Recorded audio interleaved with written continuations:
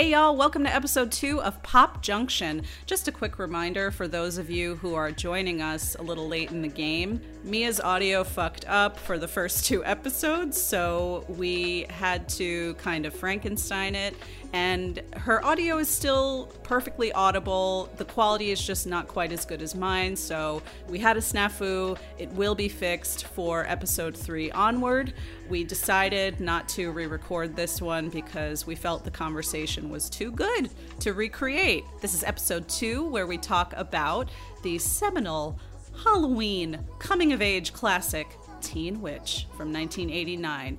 And we answer such important questions as, was Lisa Frank a consulting producer on Teen Witch? You'll have to listen to find out. This is Pop Junction. Happy Halloween!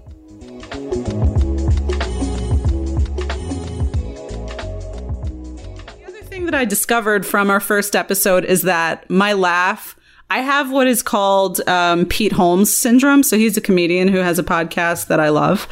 But what he and I have in common is that we laugh too loud into the microphone. So he mutes himself whenever he laughs. Or he will intentionally pull way away from the microphone whenever he bursts into maniacal laughter, as I am wont to do as well. So welcome to Pop Junction. We are your hosts, Caitlin Graham and Mia Howard. Does it matter that I have no recording? I need to record again. I had to stop because of the thingy. Sorry. We'll start again. We'll start again. Let me just make sure it's recording without that sound. Okay. Okay, we're good. Oh my God. Listeners, we just came up with the title for our podcast. And if it changes next week, sorry. But for now, welcome to Pop Junction. It sounds good. It feels good. It feels organic. It feels right. How do you feel about it? I love it.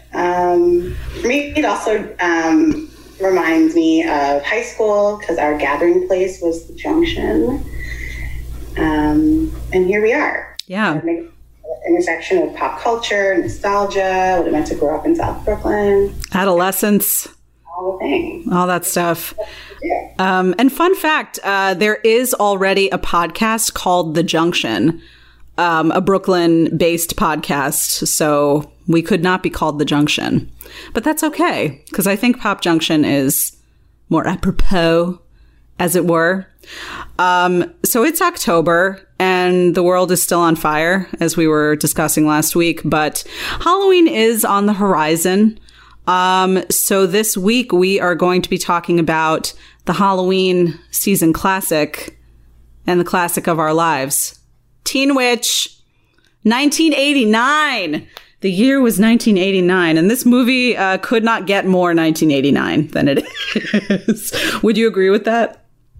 I would. It's interesting, though, because it's not a movie I watched in 1989. Me neither. When did you watch it? I probably started watching it on Channel 11. Yes. Early 90s. Yes. Sunday afternoon? Yeah, Sunday afternoon. Probably 4th, 5th grade. Might have been the first time I saw it. Yes. And then it was a forever favorite, Ugh, forever fave. Forever fave. Same. I think I probably discovered it around 6th grade. Something like that. So I feel like when we talk about the experiences that we connect with this piece of formative pop culture for us, I feel like it's appropriate to talk about when we came to it, not necessarily the year that it came out today. How do you feel about that? Great. Okay, because I feel like so we were born in 83. So if we were to talk about the year that it was released, 1989, we're both 6 years old. Which we could do. We could talk about that. But I don't know. I feel like it makes more sense to talk about when we, the thrust of when our obsession for this movie started. Right? So for me, I just have to say, when I discovered it, around 6th grade, what was that? 94, 95, something like that. God, listeners of a certain age, I can't even begin to describe how much of a challenge it was for someone who was so into movies, TV, etc., just digging up things. Like the days before YouTube it was like a fucking scavenger hunt, like trying to find, like clips from things. Some TV shows you had on VHS and stuff like that. And even finding those was sort of, it was like finding a needle in a haystack. But I remember with this movie, the thing that I wanted the most to be able to like have from this movie was the music. And I couldn't find like a soundtrack or anything anywhere. And I have always, up until this day, I have been under the impression that, the movie, okay, for those of you who've never seen it, how do we synopsize this movie?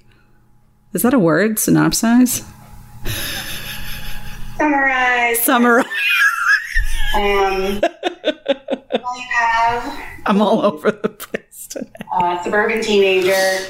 Mm-hmm. Awkward. Bookish. Quote, awkward. Awkward.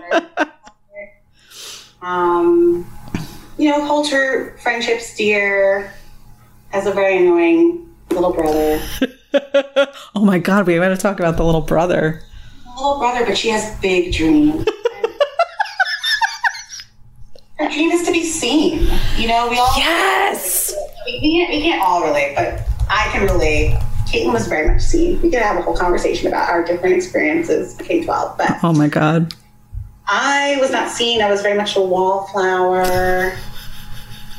That might be a slight exaggeration, to be honest. But, I was definitely awkward, in all the ways. And I'd like to think I grew out of that a little bit by high school, but I very much empathize with Louise, who, had nerdy friends and wore, out-of-trend clothing and just was, kind of dowdy. But then... on her 16th birthday, she taps into a new side of herself, her magical powers. Mm-hmm. That she is a witch. Yeah. She stumbles upon a psychic, right? Yeah. Madame Serena, played by the fucking iconic Zelda Rubinstein of Poltergeist fame. Fucking iconic. I love that lady. Poltergeist infamy. That, she actually was a triggering... aspect of this film for me. It's you can't go from seeing her in Poltergeist to being cool. Right. She's my bestie. She's my mentor. But Louise and her meet, and she's all about helping Louise tap into her powers kind of organically. She doesn't want to give her the playbook to being a witch. She's kind of you kind of have to figure out this witch thing for yourself. Mm-hmm. And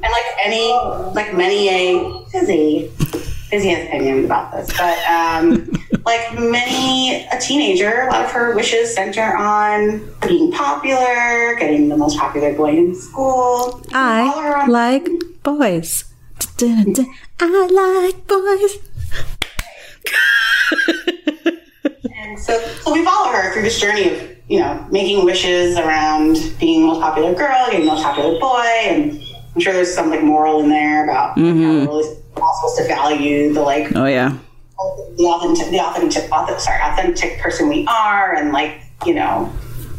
your own individuality being the most important thing. Blah blah blah, whatever. Two things. Yada yada yada. Cool is hot. Okay, so Dan Gautier. Yes, and who hasn't aged in 40 years. P.S. Who also had apparently a very long career in soap opera. Yeah. Oh, I didn't know that. Maybe Restless or something for a very long time. That makes sense. He has soap opera face. I could buy that. Totally. And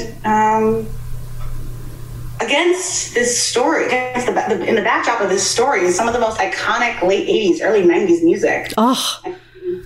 The music, which to Caitlin's point, it's a tragedy. It was for so long it was unavailable. Who right. These gems, these musical gems. My fucking God. The opening song, Never Gonna Be the Same Again? Are you fucking kidding me? What? Hold on. I gotta cue this up. So, God, so much to talk about. But this song, like, I would rewind this opening sequence. So the film opens with Louise. So she's in love with Brad, aka Dan Gautier, the popular guy at school. Quarterback? Question mark? Of the football team, I assume. Question mark. Quarterback. But she has this fantasy dream sequence where she's very glamorous and in a bodycon dress, you know, and there's like, I don't know, it looks kind of like a 90s era softcore porn kind of situation, like a Red Shoe Diaries kind of situation. Just aesthetically, I mean, there's no nudity or anything like that. It's very tame. It's very Disney. It's very like adolescence and everything. It's appropriate. It's family appropriate. Remind me, after you're saying this, to talk about the barn sequence.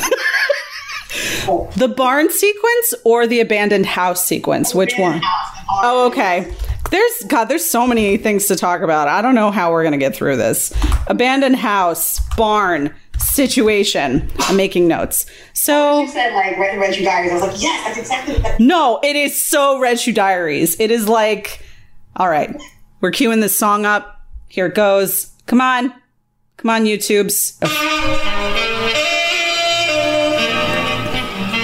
See? This is Red Shoe Diaries-y. It really is. Yes.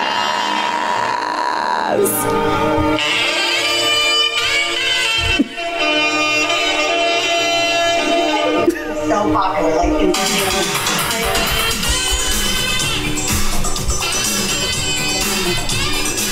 First of all, the vocals have not even come in. This is already a banger and a half. Sing!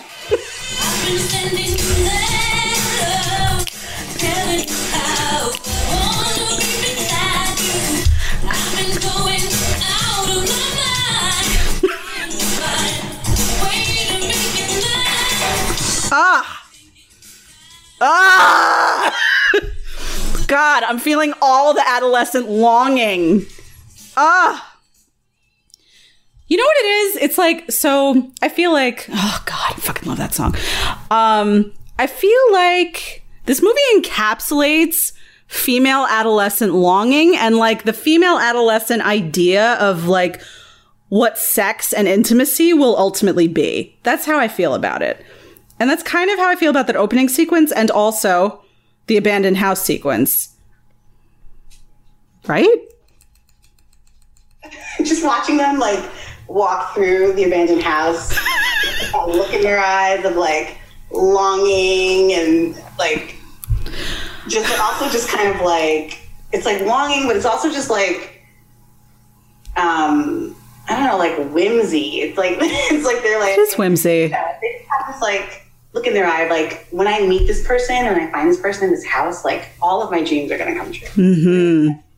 Every single one. It's gonna fill the void. Like looking off in the distance, you know, a lot of that. Yeah. And what's interesting is like if you just look at that whole scenario on paper, because they're not even really dating at that point, right? Mm-hmm. They're just kind of into each other, and then he says, you know, like he doesn't say anything. I feel like he just takes her to this abandoned house, like it's with the idea that it's going to be romantic. Mm-hmm. And I don't know. What? Could have been creepy as fuck. It's like in the middle of a bunch of like overgrown weeds and like it's a house that was abandoned like mid-reno. Like it's just really could have been like a Texas Chainsaw Massacre kind of situation.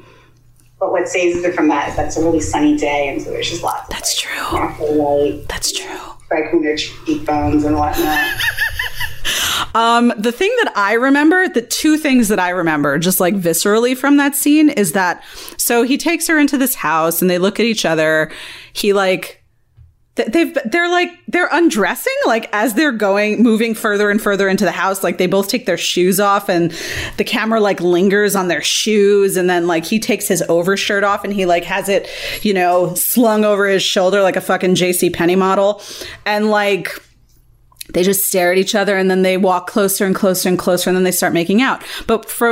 And then there's this very long close up on them of them making out. And The kisses look real good, by the way. And there's tongue. I remember that. I remember feeling that like in my loins as a child. And I also remember how fly her ring was. She has this silver, it's just like a little ribbon, like a bow ribbon kind of. It's really cute. And I just remember wanting that ring and wanting to make out in an abandoned house. I just realized, and honestly, the scene is so well done. It really could have been up for some awards. I'm not about to share, but like it really is like the. If you think about when you read, not that we read these, but Harlequin romance novels. Yes. Think about the way that they set the scene. Yes. You know, as the two star-crossed lovers like find each other or whatever. That whole sequence is literally like what is in a female line. Mm-hmm. Yeah. That's a life. Yeah. It's female desire. It's the female gaze. That movie, Teen Witch, is the female gaze. Yeah. Yes. Yes. Absolutely. Obviously, because Louise is a bit of a pariah, shall we say, at her school, there are, you know, some female bullies, the popular girls, Randa, Kiki, and the third one, whose name escapes me. I can't remember the third one. You're like the original Mean Girls. They are, exactly. And P.S., like this, there's kind of like a subgenre. I actually used to teach in my film class. I used to teach seniors in high school film and media studies, and I used to show Mean Girls, and then I would show clips from this movie, and I would show clips from Clueless. And there are a lot of like, there's like connective tissue between these three movies, and there's like a whole subgenre of teen movie. And Heather's too. Exactly. There's sort of like, there's a teenage girl, the protagonist, who's a pariah, and then she gets taken under the wing by the popular girls, and then she turns into a monster through her vanity. Like, that's sort of the, you know. That is like the thing. That is the thing. Yep. And now you can't unsee it. Oh, that's Ty. That's Ty. She turns into a monster. And Cher literally says in her voiceover, she says, "I've created some sort of monster." And that's Katie in Mean Girls. And they're all redheads. And I don't know when Winona Ryder's character's name in Heather. Is she also Veronica? Veronica, thank you. Yeah. Yeah. Also gay origins, but Heather some other time, because that movie is dark. That movie, it is dark. It's dark as fuck. I love My Dead Gay Son. Like, damn. Movie's really dark. We should definitely do that. We should do like a trio of Clueless, Mean Girls. Not Mean Girls. Yeah, we can come back to it. But yeah, so the trifecta of popular girls. Kiki's really cute, by the way. I remember having like kind of a gay crush on Kiki as a child. She's a brunette, kind of short. And Randa, who's like the queen bee, the blonde, of course, like super basic and just not interesting to me at all. I became really curious about her when I was preparing for this episode, and I was like, what happened to that actress? Like, I wonder, like, if like she has she done much since then? The answer is no. However, Randa and Brad, the actors who play Randa and Brad in Teen Witch in 1989, got married in the year 1990 and have been married since then. That's like the equivalent of like the quarterback marrying the homecoming queen. Literally. Just like it's. I honestly wonder how Robin Lively feels about that. I know. I wonder if she had a crushy crush on Dan Gautier, you know? But they're fucking married. And it's interesting because they try to paint this whole picture like she's, you know, this like, kind of like they did with She's All That, where they like, you know, make Rachel look like. Yeah.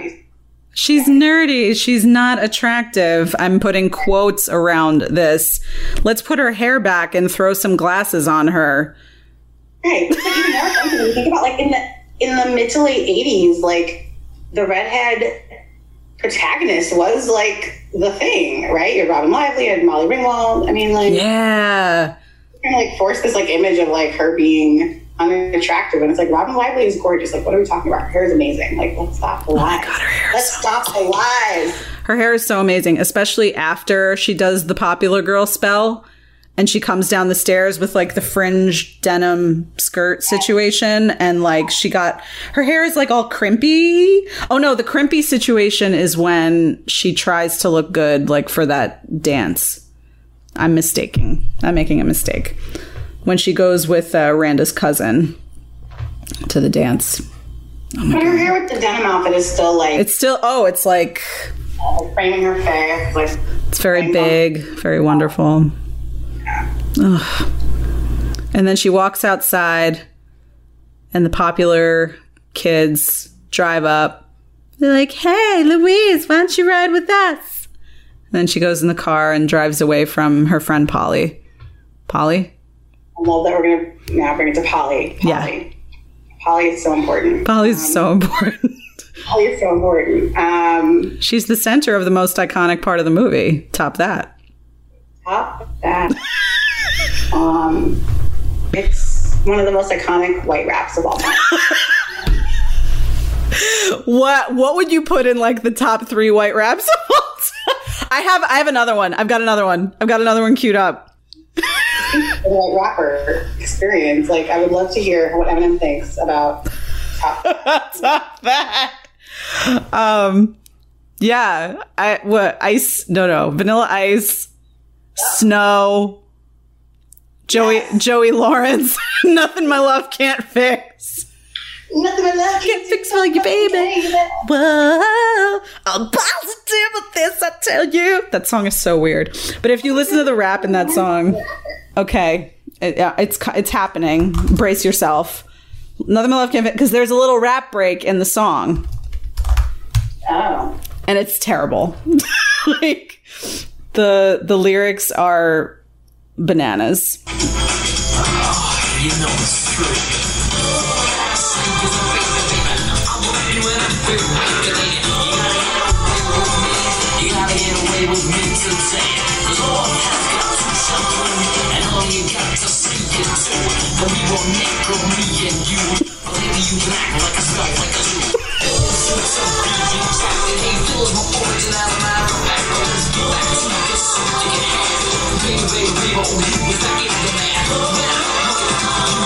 All right, I think I've had enough. That actually reminds me. Okay, so now we need to have a separate podcast about white boy rap for R&B artists, right? Yes. We talk about some John B. We got to do some things, but John B. All that came to mind as you were playing that was "The Right Kind of Love" by Jeremy. Yeah. I feel things every time I hear that. Oh, same. Hard same. I was so in love with that. Hard same. Yeah, top that. But back to top that. Yeah. Speaking of people I had crushes on, I totally had a big time crush on the guy that played Rhett. The guy that raps with her. He's cute. Yeah. He's real cute. He's cute. I mean, are we going to play a little top that? I feel like we should. I may be able to do it from memory. I'm king. And they know it. When I snap my fingers, everybody say, I don't even know what the fuck he's saying. Like, I don't. And you're not. But if you want to hang with me, I'll give it one shot. Top that. Top that. So good. You can do all that you can, but you will never top that. And you know, he gets the song off to a good start, but then Polly comes in. Verse 2, guns blazing. She comes in hot. She comes in real hot. Doesn't she has a hat on and she takes her hat off, right? Yes. Am I making that up? Yeah. Supersonic, idiotic, disconnected, not respected. Who would ever really want to go and top that? Such a waste of pretty face, but hanging in your nose space. I wish you would take a look and really stop that, top that. And then she does her little, like, shoulder situations. Stop that. What's this? Unreal. So good. Now, here's a question. When you saw that as a child, did you think that they were cool? So I thought Rhett was hot. Same. I also thought Rhett was Italian. And of course, He is. Capoletti. he was Italian. Capoletti. I thought he was hot and Italian. Yes. He was like stylized that, like, you know, I was aware that like what they were doing would not be cool if happening in real life. But you know, so like I thought it was cool as hell. And I was okay with that. You know what I mean? I was like, And I mean, she got Rhett. She got Rhett that way. okay, she did. If only I could get Rhett that way.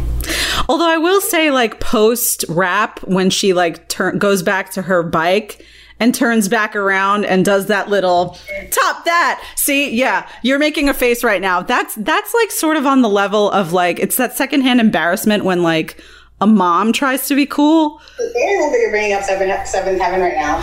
I didn't know you watched it well enough to, like... I didn't think I did, but there was one episode that Emily and I were obsessed with where, like, the mom, like, tried to be street or something to, like, intimidate someone. I don't remember the context, but, like, it was so embarrassing watching, what's her face? Catherine Hardwicke? Is that her name? Or is that not, that's not her name? Name, but we need to come back to Seventh Heaven as well, because both parents in 2020 are Trump supporters, you know? And Oh, totally. Full on. The whole family, probably. Well, not, like, maybe not the kids, like, as adults, but... yeah. You know? Oh, my God. We need to sell that wholesome storyline hard. And they almost got me, because that theme song is wonderful. Seventh Heaven. This is a very musical and unexpectedly musical episode of our podcast. Sure. We did more. I would venture to say we have done more singing in this episode than we did for the Janet episode last week. I would venture to say that. Here's another. So there are a couple of, like, cringeworthy characters in this film. I would say that there's about 3 cringeworthy characters, but the top one is probably her English teacher. I disagree. Oh my God! No, not that he's not cringeworthy. I just think her brother's even... like, Oh, that he takes the top spot. Like, that's fair. I just think he's so fucking weird, and the actor's choice of delivery is so unexpected that there's something that I appreciate about that. Like, his delivery is so out there. Like, where did that come from? Like, where did those choices come from? Exactly. It's, like, hard to watch. It is hard to watch. It's really fucking weird. Distorting your voice, you know. Wait, say it again? Like, the voice distortion. It's so odd. Where did those choices come from? Where did it come from, Rosie? Why don't you tell us? It's my little dog. Doesn't he? Oh, yeah, and he turns into a dog at some point. So maybe she's just connecting with that part. Louise, get me out of here! Oh, I don't even smell like a dog. It's so weird. And then she drops him in the tub, and he's better. He turns back into a human. Oh my God. When he's reading her diary, and he's like, Brad, the red hot lover, Brad, the great, oh, Brad. He's totally gay, right? Like the brother character? I don't know. Soup's gay, Soup's weird. Are you saying you think the character was meant to be read as gay at the time? Perhaps. I don't know. The lines between actor and character are quite blurred when it comes to the little brother in Teen Witch. Oh my God. If he's not acting, what? That's what I'm saying. Like, the choices are so out there that it has to be, like, a part of his real life personality. That's how I feel about his performance in that. That's a scary thought, Caitlin. It's dark. It's real. It's real. And that's why it's scary. I'm scared. Yeah. It is a Halloween themed, you know, it's a scary movie. So it is scary, but it's that also, I feel like that the having special powers part is also part of the fantasy. You know what I mean? That was part of, did you, like, sometimes fantasize about having powers as a kid? Because I definitely did. I did not. I feel so invalidated right now. Just like shut down immediately. I did not fantasize about having powers. Next question. The way I meant that to come across. I apologize. But there's a couple things that I've come across that I feel like I need to share. Yes, please. One, we already named that there is no soundtrack to Teen Witch. Travesty. A motherfucking travesty. Because the reason why is because they didn't think it was going to be a hit, so they didn't put any money towards making a soundtrack release. I think they can see that it become the pop culture phenomenon that it has become. Cult classic, man. So there's always YouTube. But there is apparently a live musical recording of Teen Witch that they released in 2007. Excuse me? It's called Teen Witch the Musical. Fucking excuse me? And it was released in anticipation of a Broadway-bound musical, which has yet to materialize. Fucking excuse me? So we may need to be the people who revive this. Like, who do we need to contact? What do you need from us to make this happen, Hollywood? I know. For real. P.S. Can I play the drama teacher? I think I'm too old to play any of the students, despite the fact that it is a stage musical and you can kind of get away with that shit on stage, like older people playing younger roles. But I would rather play, what the hell's her name? What's her name? The English teacher. Mrs. But she gets to, you know what I love though about this movie is that, so Louise has this really beautiful mentorship relationship with her teacher, which is also, P.S., a thing in Clueless and Mean Girls. Yeah. More connective tissue there. Amy Heckerling, she's going to be like, you're blowing up my spine. But so she has this beautiful relationship with her English teacher. And when she gets her powers and she realizes that she can basically wish anything into existence, she decides to be pretty selfless about it for a hot second. And she materializes a lover for her English teacher, Armando Legando. And then she rides off into the sun. She takes a sabbatical and rides off into the sunset with that man in like a convertible. And I was like, yeah, I'll play that role.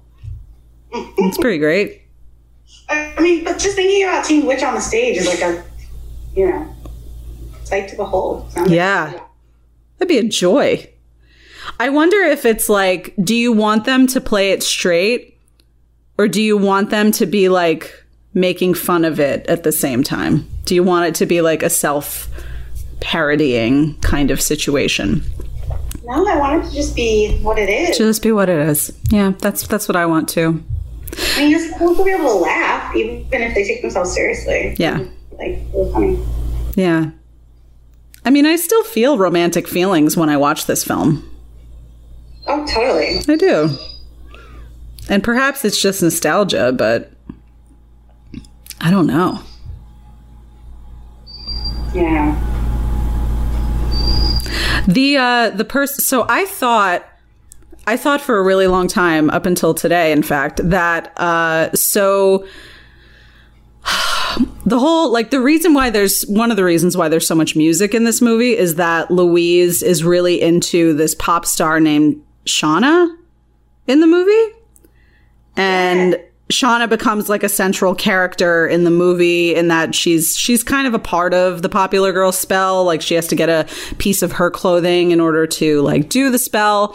And Shauna is a fictional pop star. Like, she wasn't real, but she sings Never Gonna Be the Same Again. She has a couple of other songs too. But the person who played Shauna is a recording artist by the name of Laurie Russo. So she has an album, and I know that Never Gonna Be the Same Again is on the album, but I wonder if some of the other songs are on the album as well. Laurie Russo. And it's R-U-S-O. It is not R-U-S-S-O. Oh. Laurie Russo, musical artist. What? Fascinating. I just truly wonder, like, I just wonder about this. And I wonder if this person, like, existed, like, if this music catalog existed before this movie and they, like, incorporated it into it, like she was some indie artist or something, or if, I don't know. Yeah, because they didn't build a soundtrack for the film, right? Right. So, I just interesting. don't.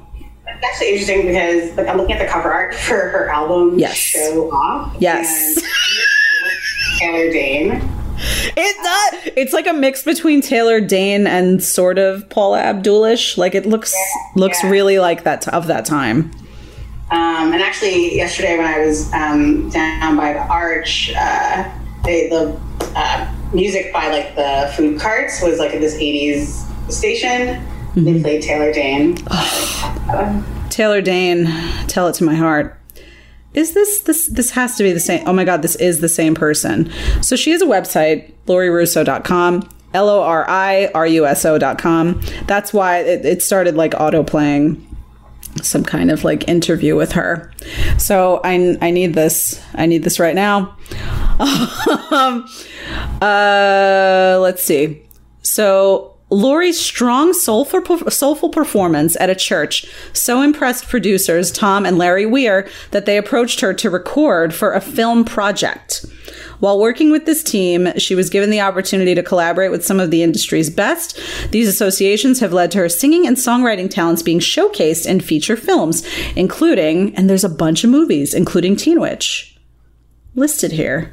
Holy shit. So I'm still unclear if, like, this music existed before Teen Witch and it was used for Teen Witch, or if she wrote it specifically for Teen Witch. Not clear, but her music was also featured in The Young and the Restless. So there's, like, a little incestuous thing going on. No. And Gautier also went on to find fame on Young and the Restless. And I wonder if he was like, he got the gig and then he was like, so friends with Lori. And he's like, yeah, I'll give you the hookup. You can make some music for this soap opera I'm on. I mean, the entertainment world was a smaller circle at that time. Yeah, I would believe it. Oh, Lori Russo, I'm gonna buy all your shit, or maybe I'll just stream it. And she has a Christmas album. What?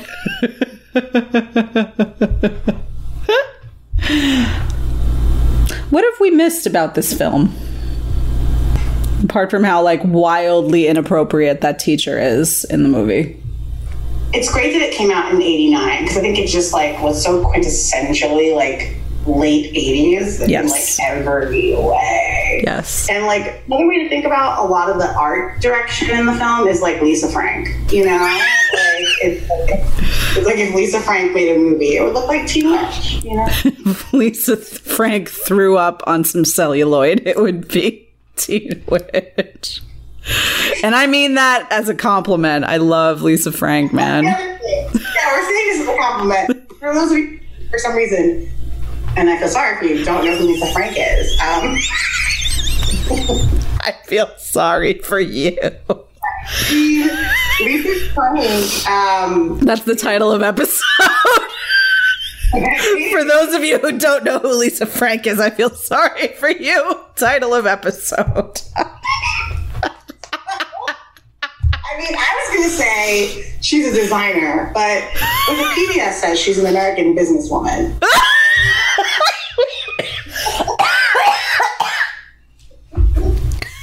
And she's known for producing. She's in the business of neon unicorns. Exactly. She is known for producing whimsical commercial design for school supplies.